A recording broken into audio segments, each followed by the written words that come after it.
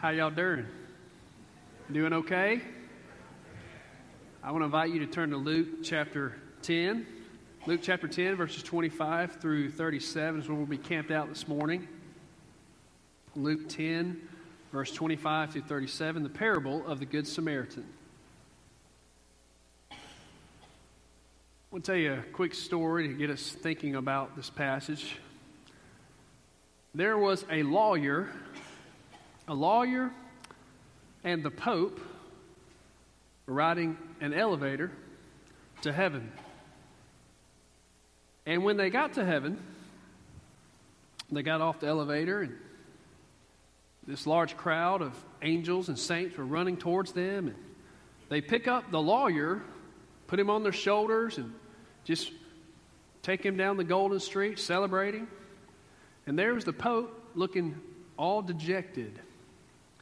St. Peter said, "Brother, don't you worry about it. We get a lot of popes, but it's not every day we get a lawyer."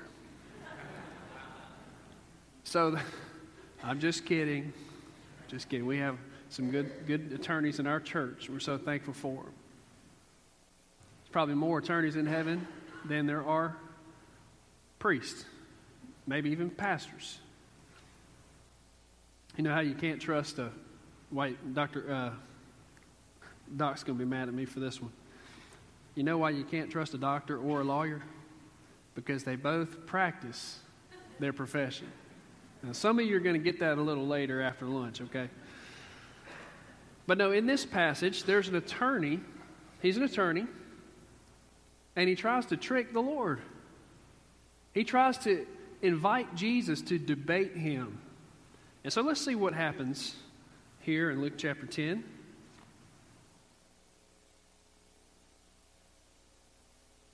Verse 25 says, "And behold, a lawyer stood up to put him to the test," him being Jesus. And he says, "Teacher, what shall I do to inherit eternal life?" And he said to him, "What is written in the law? How do you read it?" And he answered, "You shall love the Lord your God with all your heart, with all your soul, and with all your strength, and with all your mind, and your neighbor as yourself." And he said to him, "You have answered correctly. Do this, and you will live." But he, desiring to justify himself, said to Jesus, "And who is my neighbor?" And Jesus replied, and he tells him this parable. "A man was going down from Jerusalem to Jericho, and he fell among robbers, who stripped him and beat him and departed, leaving him half dead. Now by chance a priest was going down that road, and when he saw him, he passed by on the other side. So likewise a Levite, when he came to the place and saw him, passed by on the other side. But a Samaritan, as he journeyed, came to where he was, and when he saw him, he had compassion. And he went to him, he bound up his wounds, pouring on oil and wine. Then he set him on his own animal and brought him to an inn and took care of him. And the next day he took out 2 denarii and gave them to the innkeeper, saying, 'Take care of him, and whatever more you spend, I will repay you when I come back.' Which of these 3," now Jesus is asking a question, "which of these 3 do you think proved to be a neighbor to the man who fell among the robbers?" And the attorney replied, he said, "The one who showed him mercy." And Jesus said to him, "You go and do likewise." Wow. You may have heard this parable before, right? Many of us. Well, I hope that even though it may be a familiar passage, that God can say something to you and encourage your heart today through this passage. In Luke 10, this attorney, he's really not seeking out the truth. Verse 25, he was trying to debate Jesus. By the way, when you try to debate God, you're going to lose every time.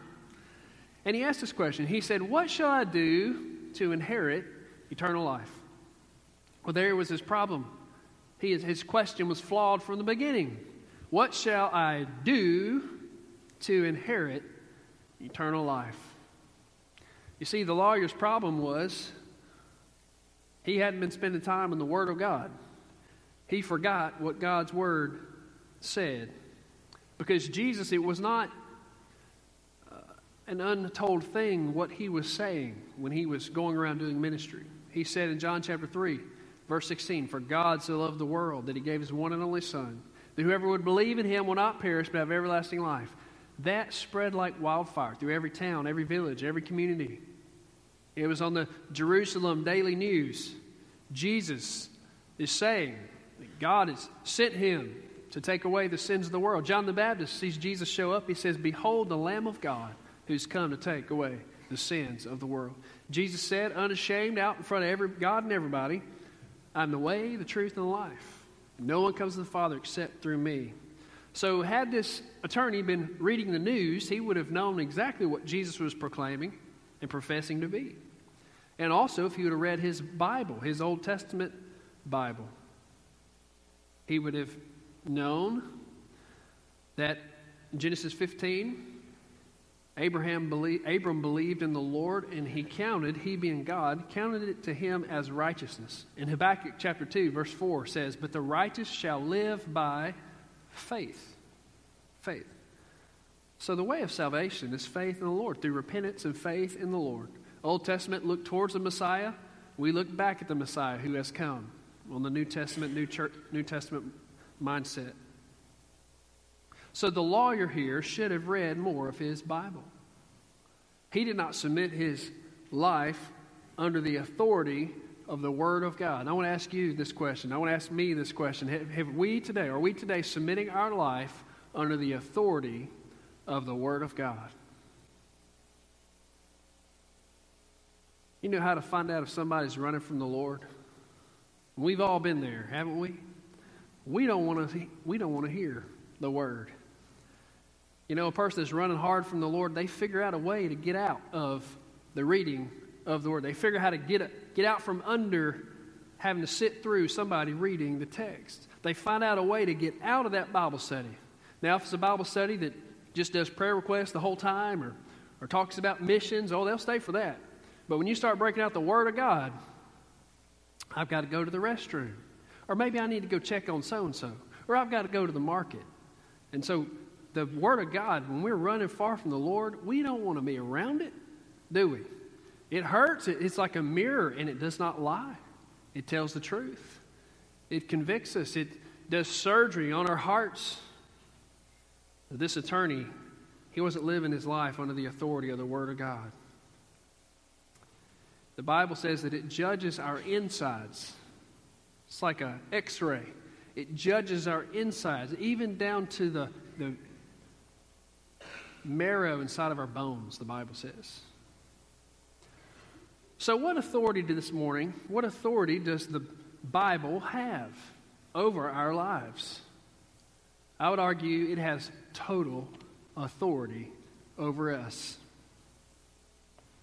I want to give a few evidences and examples of why we know the Bible is inspired. And when I say inspired, I mean that just as the Bible says, it was carried along by the Holy Spirit, these authors that wrote it, and it was inspired supernaturally from the Lord. 2 Timothy chapter 3 says, all Scripture, all of it, Genesis to Revelation, all Scripture is God-breathed and is useful for teaching, rebuking, correcting, and training in righteousness. Why? So that the servant of God may be thoroughly equipped for every good work. You say, well, I got to go serve the Lord. I don't have time to spend sitting under the authority of the Word of God. I got to go serve. Well, if you read the Bible, you'll find out you'll be a better servant if you spend time under the Word of God. So here's some examples why we know the Bible is inspired. Number one, numero uno. Verse 1. Would an uninspired Bible depict the true state of man? Would an uninspired Bible depict the true state of man? Now we'll get to the Samaritan shortly, but let's talk about the authority of the Word of God. The Bible does not glorify men and women like we see today in musical performances, romantic literature, and theater. In fact, the Bible, no man or woman edited God's Word. In fact, God spoke it, and it didn't have to be edited. It was perfect. And so if mankind, if it was not inspired, Moses probably would have edited out, well, when I killed that guy, let's take that out of there as I'm writing down the Torah. I killed somebody. We need to take that out. But he didn't. Well, Moses made these mistakes here. No, Moses would not have recorded those things. The Apostle Paul, he would not have put in his pens that I do the things that I don't want to do, and I don't do the things that I want to do. He would not have included those type of things. And prophet after prophet, writing down the Word of God, they would have not included the failures and faults of men and women. The Bible shows and reveals that in every circumstance, when it's left up to people, apart from God, we blow it every time. We are all one step away from absurdity. J.C. Ryle, the great British scholar, says, we find man is corrupt after the loss of paradise. In the Word of God, we find that mankind is corrupt after the flood. We find that man is corrupt when fenced in by divine laws and commandments. Corrupt when the Son of God came down and visited him in the flesh. Corrupt in the face of warnings, promises, miracles, judgments, mercies. In one word, it shows mankind to be by nature always a sinner. Now, why would the Bible include that if it was just a book? It would not. An uninspired Bible would probably not include those things. So number two, would an uninspired Bible have so many answers to life's greatest questions? The greatest questions we come up with today, most of them can be found in the Word of God. Well, how did the universe get started? It's in the book. What's the purpose of life? It's in the book. What's heaven going to be like? What's after this life? It's in the book. We have the answers to most these large, great questions. Why is the world so full of pain and hurt, and like we saw in the shooting yesterday? Because sin has come into this world, and we have an adversary who's very real.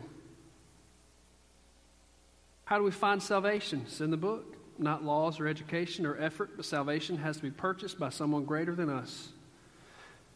What's in the future? Well, the Bible tells us. And by the way, it keeps fulfilling prophecies year after year. Billy Graham says the Bible is the only book in the world that predicts the future. The Bible is more modern than tomorrow morning's newspaper. Only an inspired word would have so many answers to our greatest questions.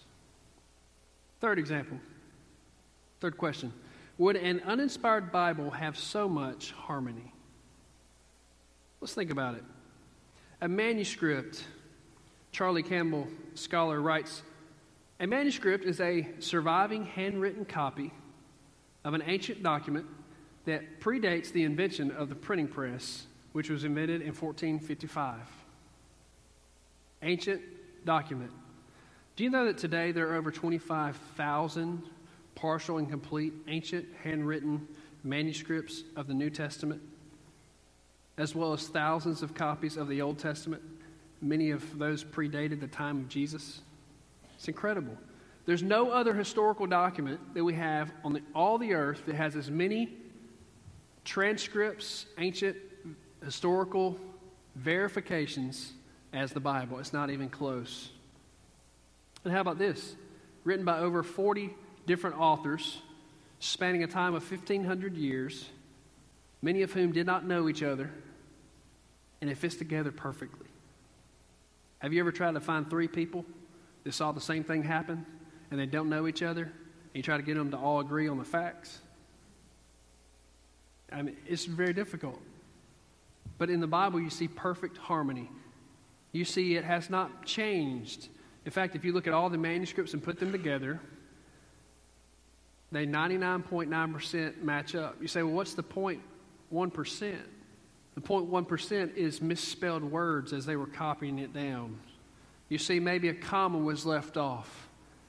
But you never see, not one time, transcribed over thousands of years, that one doctrinal meaning has been changed, that one sentence has been changed. Isn't that incredible? The fact that that has happened is only a miracle of God. You know, the Book of Mormon, written in 1830 by Joseph Smith, do you know that it has had 4,000 changes since it was written? 4,000. Joseph Smith said that the Book of Mormon was the most perfect book ever written. If that's so true, why did they need to change it 4,000 times? You know, the Quran, the Islamic text today, has hundreds of variations, places where the manuscripts do not match. There's over 100 clear contradictions in the Quran. But God's Word is timeless.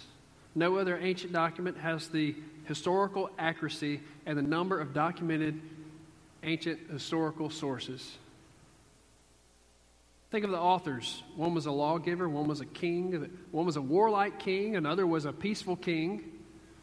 Two were fishermen, one was a learned Pharisee, several were priests, one was a doctor, many different social classes, many different careers, and yet there's perfect harmony from Genesis to Revelation. They all write as if they are under one dictation. The style and the handwriting may vary, but the mind that runs through the work is the same. They all tell the same story. They all give one account of creation. They all give one account of God. They give one way of salvation. They give one account of the human heart. And the only way for this to be possible is that the Bible is from God, not man. Only a God-breathed Bible would have perfect harmony. Number 4. Y'all still with me? Would an inspired Bible written thousands of years ago verify modern science? Great question. Would it verify modern science, good science? Well, no other book in history has been as scientifically accurate as the Bible. Example, Isaiah 40:22, written 700 BC, says that it is He, talking about God, who sits above the circle of the earth. You see, all the people that thought the earth was flat for so many thousands of years, if they had just read their Bible, they'd have seen that more than once it talks about the earth being a circle. Before the invention of the telescope, people believed that the stars could actually be numbered, and we could write them down and name them, and we had it. Okay, so I'm going to give you 3 different astronomers. By the way, they were the best of the best during their time of living, being alive. The Greek astronomer and mathematician Hipparchus, in 190 BC, claimed there were 1,026 stars. Okay? The astronomer and mathematician Ptolemy, he lived in AD 85 to 165, said that there was 1,056 stars. The German astronomer Johannes Kepler, 1571 to 1630 is when he lived. That was not that long ago.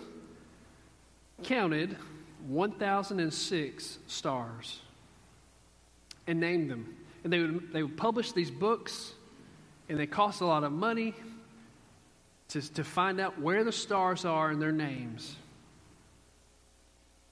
But if they would have read their Bible, if they would have looked at Jeremiah 33:22, it says, the host of heaven, a reference to the stars, the host of heaven cannot be numbered nor the sand of the sea measured. In other words, God's word lays out that there's so many stars they cannot be numbered. 1608, a man by the name of what created the telescope? Anybody? Galileo. Galileo was a believer. He was a Christian. And so when he first put that telescope into the sky, he found out that all these other astronomers were wrong. And there were thousands upon thousands upon thousands of stars. Jeremiah penciled his words 2,000 years before Galileo made his discovery. Today, 2018, Yale University astronomer Peter Van Dokkum and Harvard astrophysicist Charlie Conroy believe there are a minimum of 300 sextillion stars. And most world astronomers would agree with them. 300 sextillion stars. You think the Lord can't take care of your life? He takes care of all those stars. 3. Put a 3 and then put 23 zeros. That's how many stars they've counted. 23 zeros.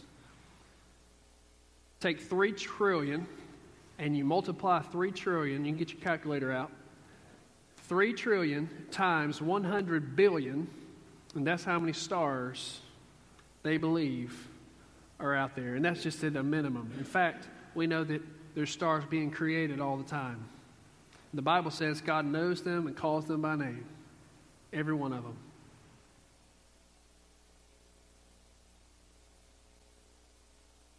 Wow. The Word of God is the authority. And this attorney, he didn't want to hear the Word. But every time Jesus was speaking, it was the Word of God. And so this attorney says, well, who is my neighbor, Jesus? The question today is not who is my neighbor, but the question for all of us to ask ourselves is, to whom can I be a neighbor? To whom can I be a neighbor? He tries to trick the Lord. And so Jesus shares this story, this parable. He says they were going down from Jerusalem. There was a Jewish man who was beaten, who was left for dead. And so we see 3 different gentlemen come by. Very familiar passage. Number 1, we see the priest came along, descendant of Aaron. A few possibilities. Why didn't he help? Why didn't he help the man? Well, we can make excuses for him if we want to. The priest's job was to handle the sacrificial lambs, to maintain the temple. Old Testament law forbid the priest to touch a dead body. He would be rendered unfit to perform his duties. Well, that may be true. Number 2, here's another possibility. He probably feared for his own life. He shows up, he sees this man who's been beaten up and robbed. He thinks, well, that happened to him. I need to scoot on out of here. I need to get away. It could happen to me too. So he left. The Bible says he saw him. You do a language study, you see that saw, it means he realized who this man was. He would probably recognize he was a Jewish man. He didn't care. He kept going. Number 2, a Levite came by, a descendant of Levi. Same thing. He was supposed to be helping the priest. But he, the Bible says, saw him and passed by. Number 3, Samaritan shows up. Oh, the Samaritans and the Jews hated each other's guts. Oh, they were bitter enemies. The northern kingdom and the southern kingdom. The northern kingdom had all these outsiders brought in over thousands of years, and they intermarried, and there was they were considered the scum of the earth to the Jewish people. They were dirty. They were unclean. They called the Samaritans rebels. They called the Samaritans half-breeds. And so in return, the Samaritans, they didn't like the Jews. They didn't like them at all. There was racism and prejudice in the heart of many of these Jewish people and in the heart of many of these Samaritans. Can I say there's no room for racism in the kingdom of God? There's no room for racism at all in the church. There's no room for racism in the life of a believer. If there is, then we will not have true fellowship with the Lord. We can fool ourselves and think we know what we're doing, but at the end of the day, God sees the heart. If you have racism in your heart towards other people, then you will not have good fellowship with the King of Kings. You know why? Because God loves all people. Red, yellow, black, and white, they're all precious in His sight. God does not tolerate sin. He crushes it. He nails it to the cross. God hates sin.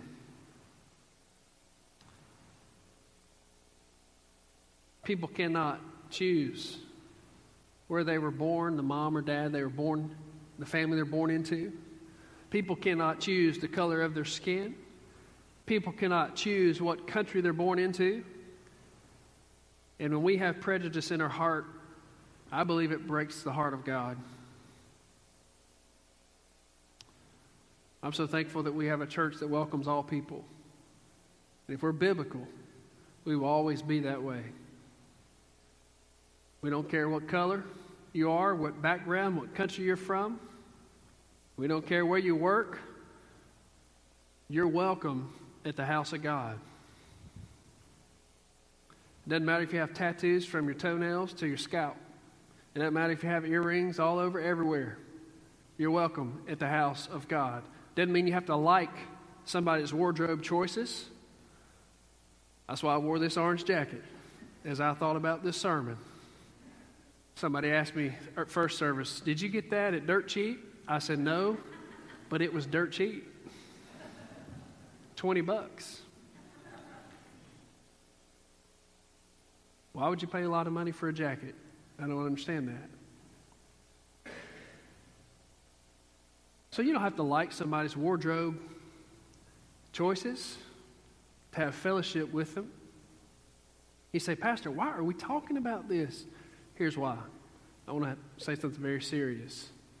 The people that I continue to invite to come to our church in Hancock County, a lot of times this will come up.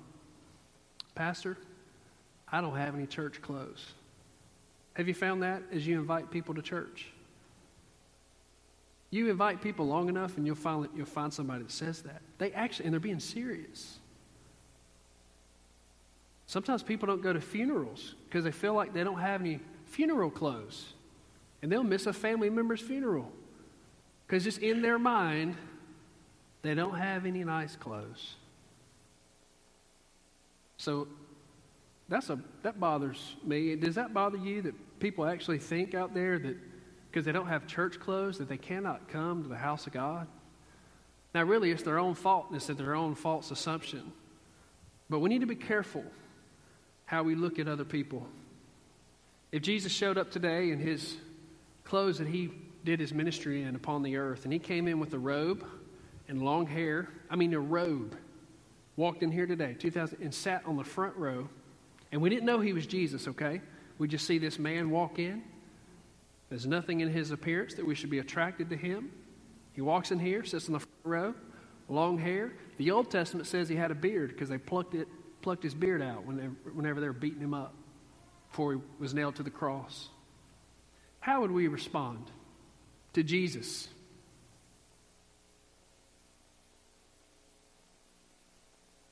Would we rush to help him find a seat? Would we be quick to introduce ourselves to him? "Sir, would you like to come to my Sunday school class? Sir, would you like to come to our trunk or treat Wednesday night? Do you have any children?" How would we respond? You see, just because someone makes a really bad wardrobe decision, it doesn't mean they don't get to have a seat at the great banquet. It doesn't mean that Jesus loves them any less. Clothing style changes. God's word does not. Men all across Europe and the American colonies, 1700s, 1800s, the upper class wore tight pants and wigs. And some wore makeup. Oh, I'm so thankful they outlawed that. You say, why'd they do that? Well, some good reasons. There was a lot of bugs. They couldn't take showers all the time, and in this high class wanted to be different. So many of the men would shave their heads, and they'd have these wigs made out of goat hair or horse hair. I know it's hilarious looking back, but can you imagine? This was like the normal thing. And they would put this powder in their wigs to keep the bugs away. And then it was easy just to, time to go to church. Just put the wig on, go down to church. You don't have to comb, brush your hair. Their hair is probably very oily because they couldn't take baths as often as we can.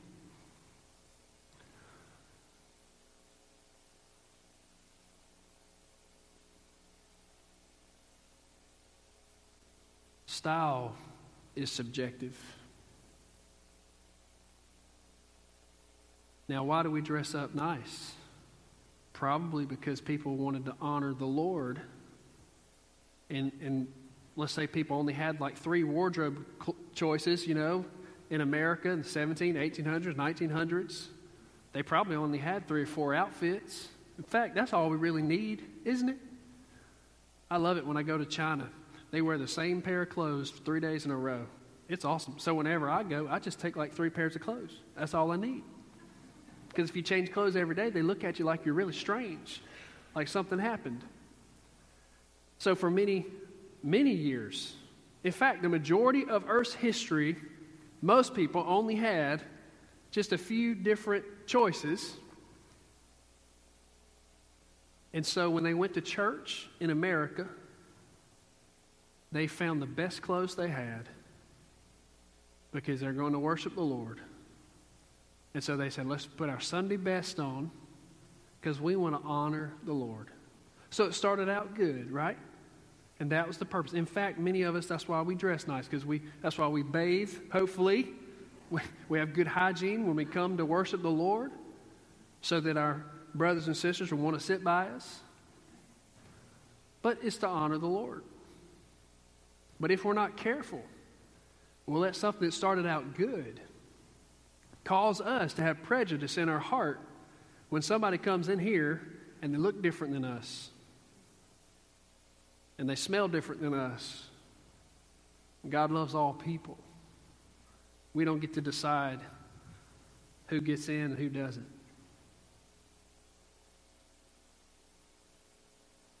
So the lawyer's whole problem was he was asking, what can I do to be saved? He's saying, what can I do to enter heaven? What can I do to find peace? And so he had missed the gospel already. And so the Lord was basically telling him, you can keep the law and you'll be saved. You keep the law perfectly and you'll be saved. But the problem was the attorney knew it, and Jesus knew that he could never love the Lord his God with all his heart and his neighbor perfectly. So this attorney knew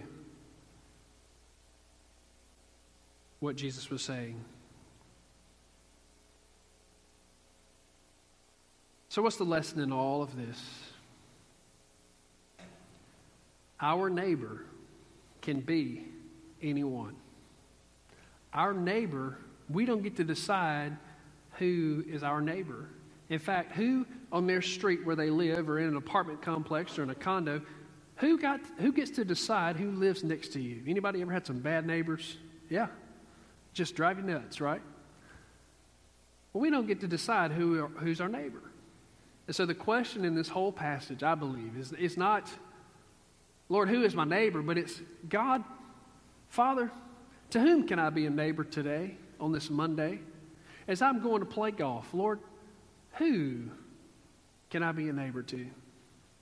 God, as I'm going to work early in the morning and I'm going to go sit in front of a cash register, or I'm going to process orders, or I'm going to sit at my desk, God, to whom can I be a neighbor? God, who's on your heart today? God, who needs a word of encouragement? God, who needs your grace? Towards the end of this passage,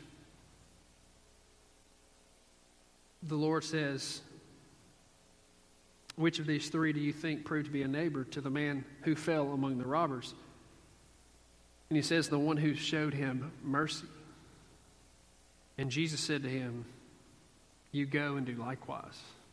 In other words, the Lord's telling this attorney, Go and sow mercy. Go sow mercy. When was the last time you sowed mercy in somebody's life? You gave them what they did not deserve. You gave them kindness when they did not earn it. You gave them compassion when they didn't deserve it. Because see, at the end of the day, we all are like that Jewish man who was robbed and beat up and left for dead, and nobody cared about him. And God being a good Samaritan, God being gracious God that He is, He took time out of His schedule to do for us what we can never do for ourselves. He paid the price that we can never pay and could never return that payment to Him. He did it for us on our behalf because He loved us. Christ's love can flow through us today to others in many ways. True love from the Lord is unconditional. It has no bounds. It has no limits. It's not dependent on our status. There wasn't anything in it for the Samaritan other than he cared. He probably wasn't going to get his money back. He probably wasn't going to get his time back. And yet he showed compassion for a stranger. A stranger that may have hated him. Had this gentleman passed him by on any other day, that Jewish man probably would have looked at the Samaritan with disdain inside of his heart. A stranger who may have been racist to his face. A stranger. Aren't you thankful that God sought us out? Though we were strangers, He pursued us and He adopted us into His kingdom. Maybe you're here today and you say, Pastor, I had a tough week. You don't know what I've gone through. You don't know what's happening in my family. You're right, I don't know. But I know God knows. He knows and He cares. God's love for you today has no limits. It does not matter how you performed for the Lord this past week or your failures. God loves you the same. God's love for you is immeasurable. God's love for you is very real. And this morning, you may need to hear that. Did you know Jesus loves you this morning? Have you heard that lately? Jesus loves you. This I know, for the Bible tells me so. You can trust His word. He loves you. Do you love Him? Whether you do or whether you don't, He still loves you. You say, Pastor, I had tragedy happen in my family's life. And there's a gaping hole in my heart. And that may be so. And that hole may be there until you get to heaven. But God's in the boat with you. And He understands in ways that no one else understands. Today, if you don't know Christ, would you come to know Jesus today? Would you come, lay your life down, repent of your sins, and receive Christ? Would you believe? Maybe you're here today and you say, I've made some mistakes. This week I made mistakes. This morning I made mistakes. And God, He may not love me. Can I tell you that's a lie? Jesus loves you. He came for the sick, for those in need, not for the righteous. He came. He loves you. And He wants to work in your life today. You say, well, I need to clean myself up. No, friend, that's not how it works. You don't clean yourself up. How many times people say, well, I need a few weeks to get my life worked out. That's not that's not salvation. You come to the Lord, you bring all of that mess and all of that brokenness and all of that addiction, and you ask God to forgive you. And you repent and you believe. The Bible says He'll forgive you. If you confess your sins, He is faithful and just and will forgive you. Purify you from all unrighteousness. Would you come to Christ today? I'll ask you to bow your heads. If you know right now, without a shadow of a doubt, that you do not know Christ, and you'd like to know Him, I want to invite you to come walk this aisle, and we can help you. We can introduce you to the Lord, and you can be saved today. Maybe today you realize that you have not been a very good neighbor. And maybe you just need to say, Lord, would you help me be a better neighbor? You can just pray and have a response time right where you sit. Maybe ask God to help you be sensitive to His Spirit this week as you go about your schedule. Father, would you help me be sensitive to those people you want me to speak to those people who you want me to sow mercy in their life, maybe people that do not deserve it. Maybe it's that neighbor that keeps knocking your garbage can over. And maybe God wants you to sow some mercy on his life. You respond as God leads. Father, thank you for this time together. Oh, this privileged time we've had to worship you. Father, your word is powerful. God, we believe it. We hold it close. God, as we respond to you, would you edify your church? Praise in Jesus' name. Amen.